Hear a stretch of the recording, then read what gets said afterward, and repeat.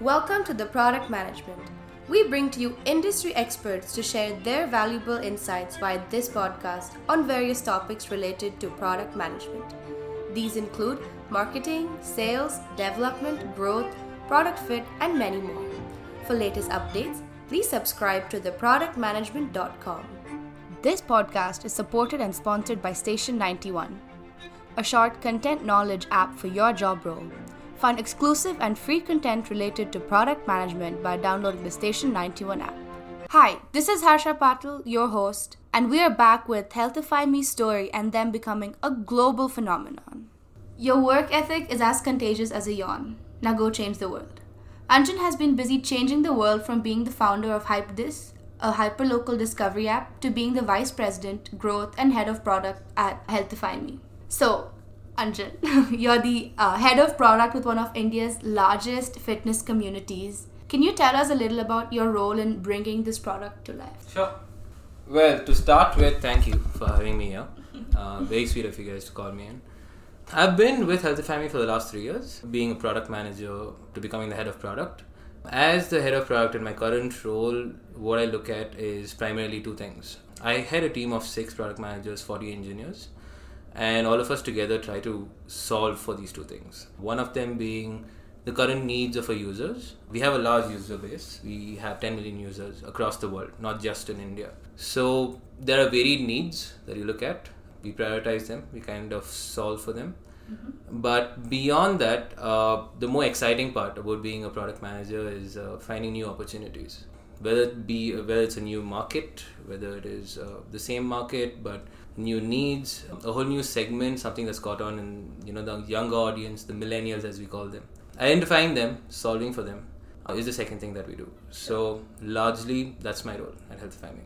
Cool, that sounds interesting. And did you say 10 million users? That's right. So we are 10 million users across the world. A large part of them come from India. We are also locally present in Singapore and Malaysia. But we have a massive set of users from North America, primarily Indian. So we don't just serve Indians in India, we serve the Indian diaspora across the world. Mm-hmm. So it's something that we continue to do, we continue to double down on while going local in different countries. Sure. So as far as I know, correct me if I'm wrong, you've gone through 7 rounds of funding? That's right. I would say 3 rounds of funding. Okay. The other rounds were the earlier seed rounds, the smaller rounds. Yeah. The main rounds, I think, was the largest seed round was around 2014-15 time frame. Then there was a 2016 Series A, which was led by some of the larger funds in India. And then happened Series B. That's between Series A and Series B is when I joined the company. Okay. And was part of the journey then. So, yeah. And now we are on our way to the next round of funding. So according to you, what have been the biggest challenges in growing and scaling your user database, mainly in India and obviously worldwide as well from the product point of view? From the product point of view, I think diversity is something that we have to deal with on a daily basis.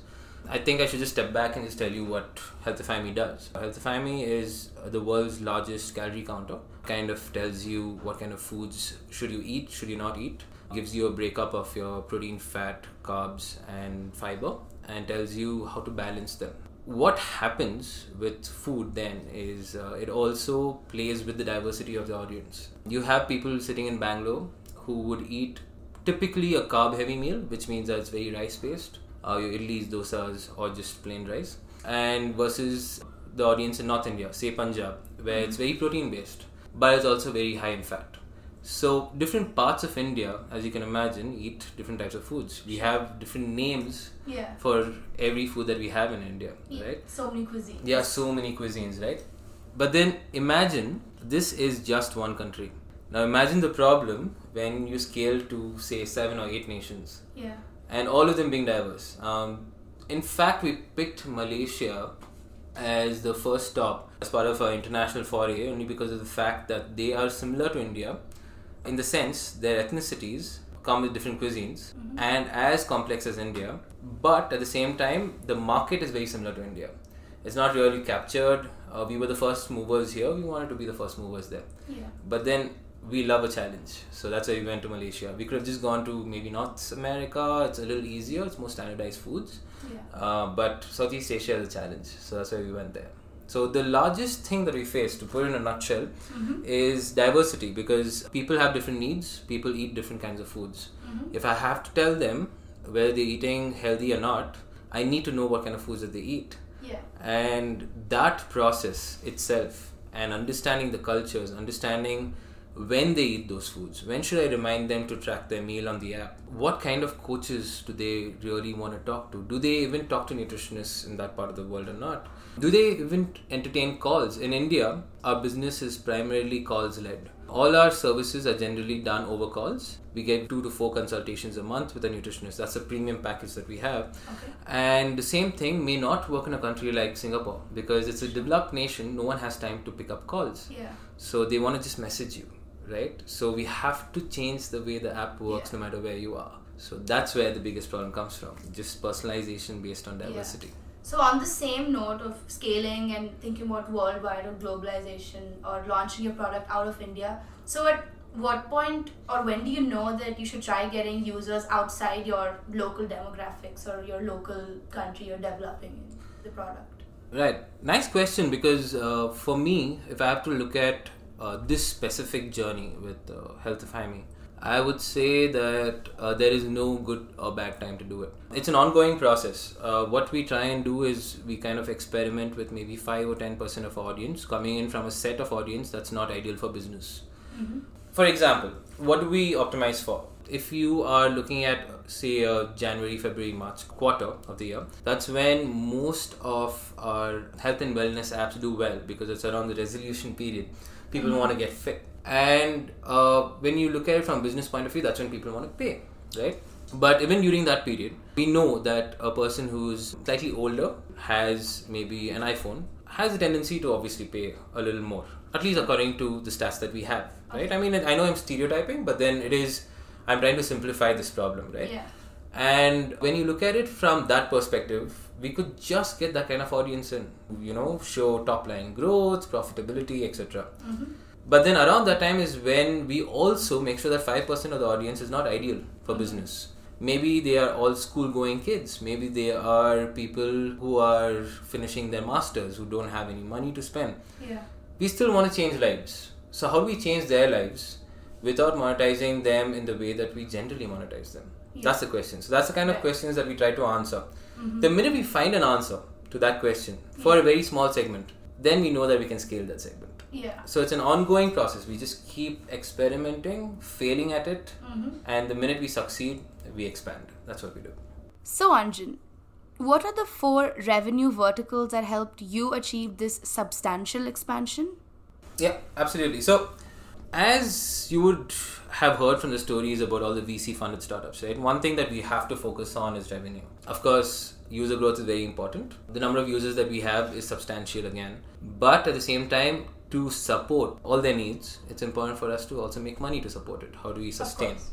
So when you look at it from that perspective, I think the genius move that the founders did, Tushar and Sachin, around 2015-16 timeframe is when they decided to go into a paid model and try it out. We realized that the calorie counter was doing really well, but then we couldn't charge people for calorie counting because you could just go onto Google and search for it. At least now you can do it. Back then also you could.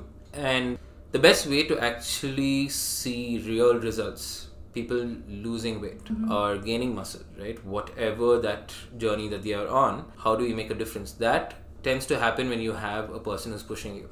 That's when we realized that coaching services is important. We decided to give access to our users, to all our nutritionists and fitness trainers. Right now we have a team of 450 nutritionists and fitness trainers across the world, not just in India. Oh wow, okay.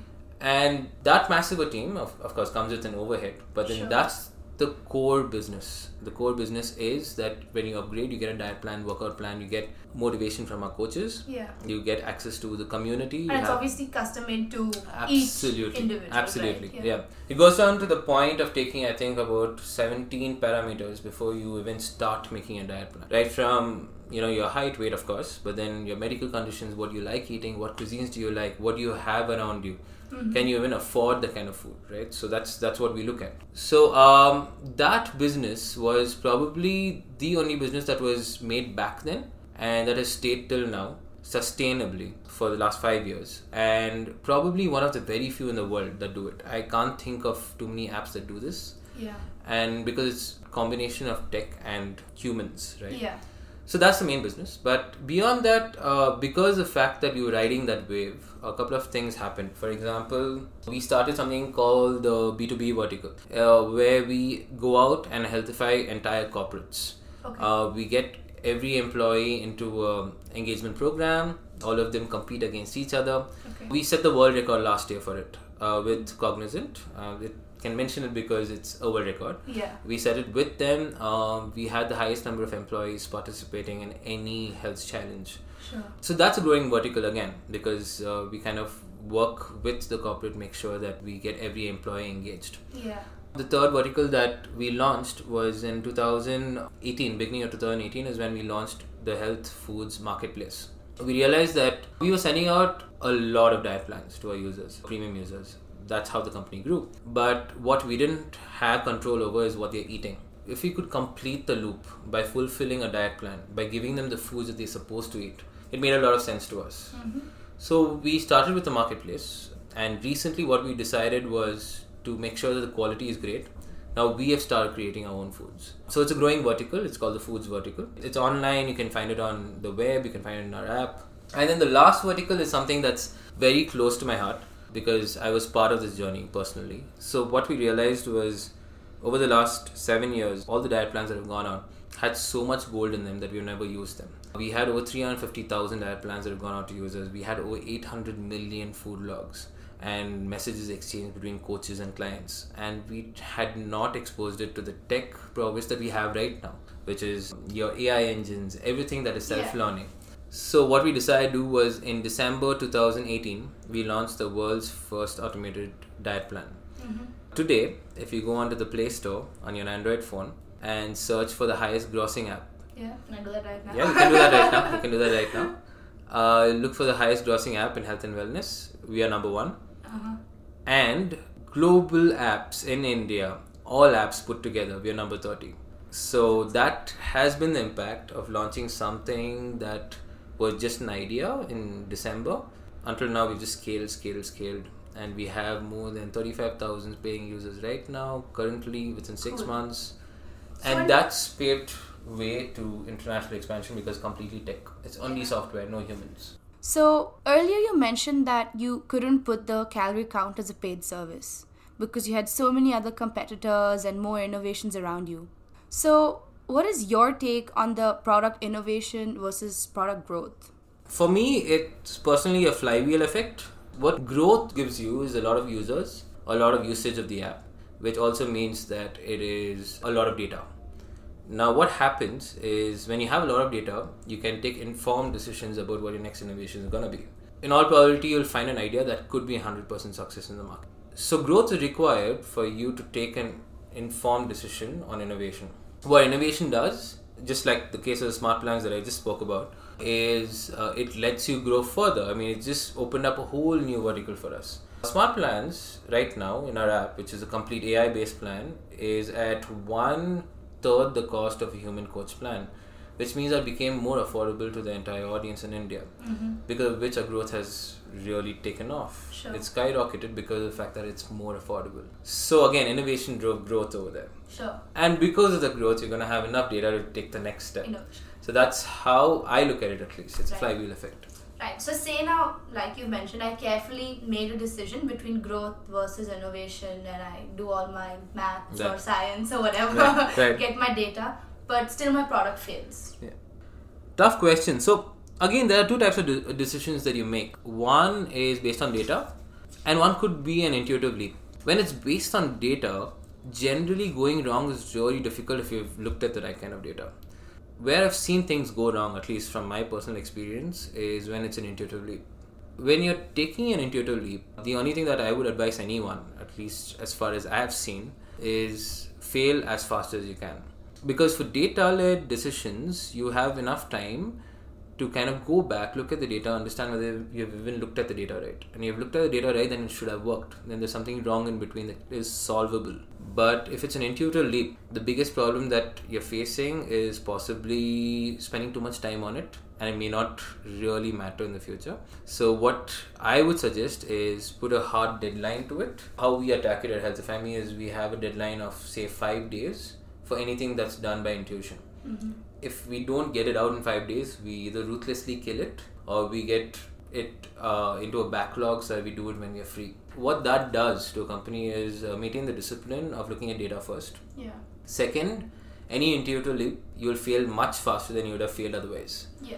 The faster you fail, better. So there's this very close friend of mine. He is the head of product for Practo.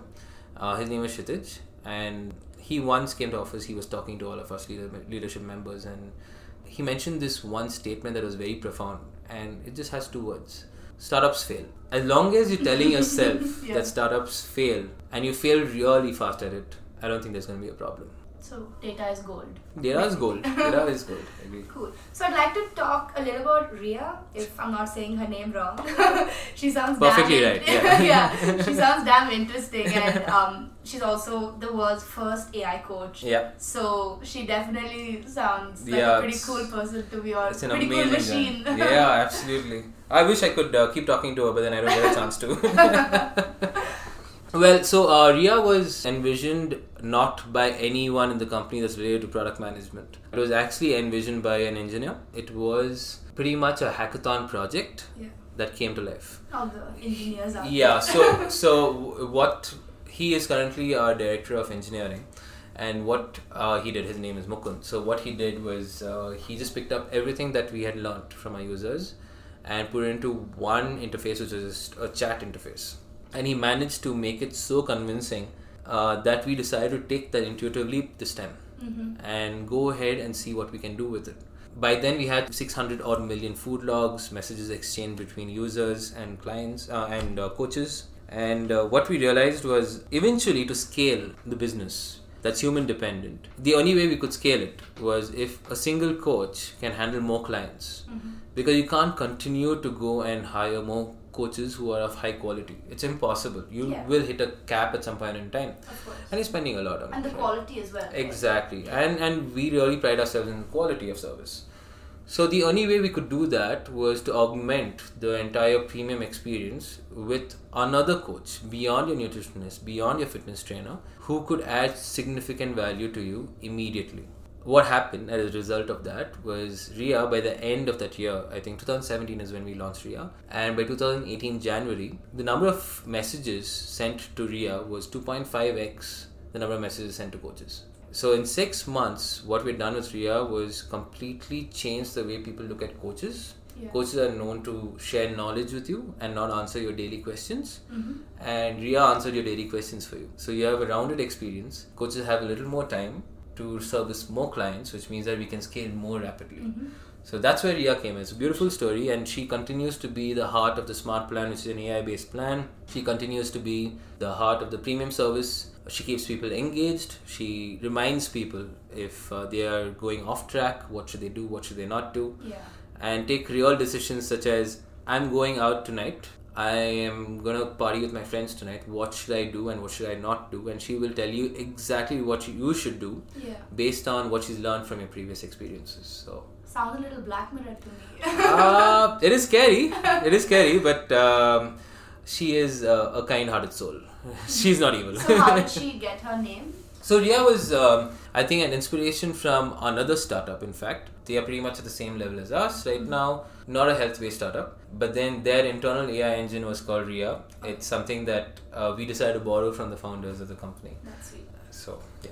So you've had over 10 years of experience, and also you've been working with this company. So you've worked with different products and stuff, and with new products come new trends, new audiences, newer demands, as you've been mentioning, different cuisines, different cultural backgrounds. Like, I loved polka dots a few years ago, and now I think it's so outdated, right? Like, trends keep changing. So with these rapidly changing markets, how do you deal with your existing versus upcoming markets? Good question. It's actually more of an internal process than an external process. That's how I would put it. In every successful company or any successful setup, there are always opposing forces. And the way I look at opposing forces internally for me is there are two types of people. There are the pragmatic people and there are the dreamers. Now, pragmatic people generally just take decisions that are really thought through. In product management, it's basically data-led decisions. And there are dreamers who take those intuitive leaps. So at Healthify Me, I'll tell you how it works. I would like to think that I am the pragmatic one because I generally stay away from taking intuitive leaps. Whereas our CEO is the one who looks at it outside in. I always look at it inside out because I look at data internally, just make sure that I have everything in place to take the right decision to make the next leap. Mm-hmm. He would go out, he would talk to people, he would be inspired by everyone that he meets. Yeah. Comes back with a new idea probably every week. And among them, we of course look at what is possible, what's not possible, and we try and implement it. The only way this entire setup works is there has to be a combination of both. If Tushar, who's the CEO of the company, did not dream enough to make, say, the first services happen 5 years ago, I wouldn't have even been here as part of the company. Mm-hmm. So you trust in intuition of the founders and maybe people who are really gifted to do that, and trust in the data internally. So that's the way I look at it. So new industries, I would still say that Tushar's intuition beats any data analysis that we would do. Yeah. But new changes of features within the app, I think data wins over there. So that's how we look at it. So once you've figured out and planned your market growth for your product, how does this now tie in with the global expansion part of it? Interesting. So the way I approach it, at least, when I'm looking at the product roadmap, is what's the goal of the company at any point in time. Now, when you look at the goal of the company, at least at Healthify Me, we have two very divergent goals in a certain sense, and it depends on the time of the year. As I said, the beginning of the year, we would look at profitability, we would look at top line revenue growth, and in the second half of the year, we would look at stuff like engagement, retention, innovation for our free users, making sure that there's a segment that cannot pay us, but how do you healthify them? Right? Yeah. So that's how we divide it. But again, how do the segments play out against this, right? For example, in India, we have covered almost every urban city. There's a very low possibility that you would meet 5 people on the street, not even one knowing what Healthify Me is. We've been around for long enough for 1 out of 5 at least to know it. But where we have not gone deeper is rural India, right? Rural India, where vernacular content on the app is a necessity. Those are the only apps that have done well. Look at the wonderful apps such as Daily Hunt or any of the content apps that have gone deep in India. It's all because of the fact that they have customized it for the audience, the language especially, right? So that's one route to go. The other route to go is you go international, right? Mm-hmm. And in international, it comes with its own set of problems, own set of scalability issues, such as, again, could be different languages, but a lot of them speak in English in certain countries. We would obviously pick countries that speak in English, so we can actually fly with the current app. Sure. But then they have diverse needs. Now, when you're looking at, again, coming back to what you want to do at that point, and what's the goal of the company? Yeah. If you're looking at profitability and top line growth, with our current model of execution, it's difficult to go deeper in India. Mm-hmm. Because the more you go rural, the lesser access to online payments, the lesser access to understanding whether this app is trustworthy or not, and the way of life. Exactly, way of life. Right? How do we get a nutritionist to make someone from a remote rural village understand what's good or bad for them? Sure. Versus you go international, these markets know what nutritionists are, they just don't have access to them over an app. Mm-hmm. So it's easier for us to scale them. Yeah. So when you're looking at revenue growth, profitability, that's the move that we will have to unfortunately make. But then eventually there will be a time when the cycle comes around and you're looking at user engagement and retention, where you're looking at users not just from the point of view of monetization. And at that point in time, I think we'll go much deeper in India and prove it out that we can healthify India totally and completely. Cool. So I'm gonna ask you one last thing, actually 2 last things. I want you to leave our listeners with 2 things. One thing, tell them where they can go hunting to indulge in this whole product scaling scene, and a piece of knowledge that you'd like to share with them from your personal experience that you've had over the last 10 years. Wow, deep question. So the first one. So resources basically. Yeah, resources, right? So the The biggest problem for me is I'm not an avid reader.